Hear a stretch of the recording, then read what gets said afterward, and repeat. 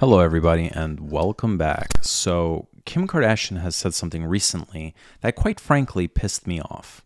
Here it is. I have the best advice for women in business. Get your ass up and work.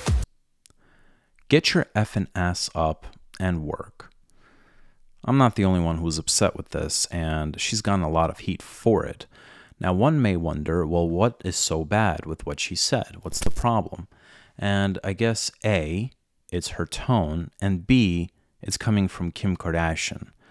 Let me explain. So, Kim Kardashian, in my opinion, is not necessarily a good role model to our youth, especially to young ladies around the globe.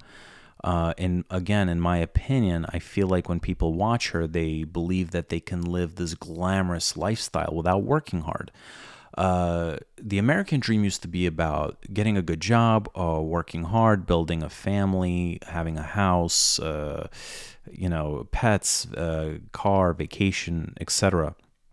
Former President Obama at the time addressed this situation with the youth and Kim Kardashian, and in result, Kim's mom, Kris Jenner, defended her daughter and spoke out against the former president and said that Kim Kardashian is the hardest working lady in the world. Kim Kardashian is the hardest working young lady in the world.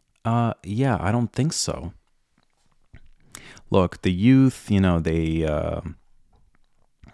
watch Kim Kardashian on social media, they watch her reality show, and they try to emulate that lifestyle of hers. And perhaps they try to do this because they watch a reality show and they feel that this is also their reality. And,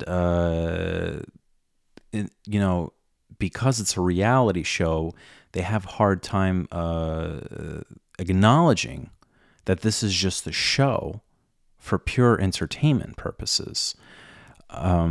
Look, if the youth want a Kim Kardashian lifestyle, they must realize that it's a lot harder for most people to have a Kim Kardashian kind of a lifestyle. I mean, let's not forget how Kim Kardashian became famous after all.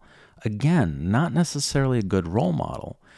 There's an actor, I don't want to mention his name, but he has a daughter who followed in the footsteps of Kim Kardashian, and that failed her.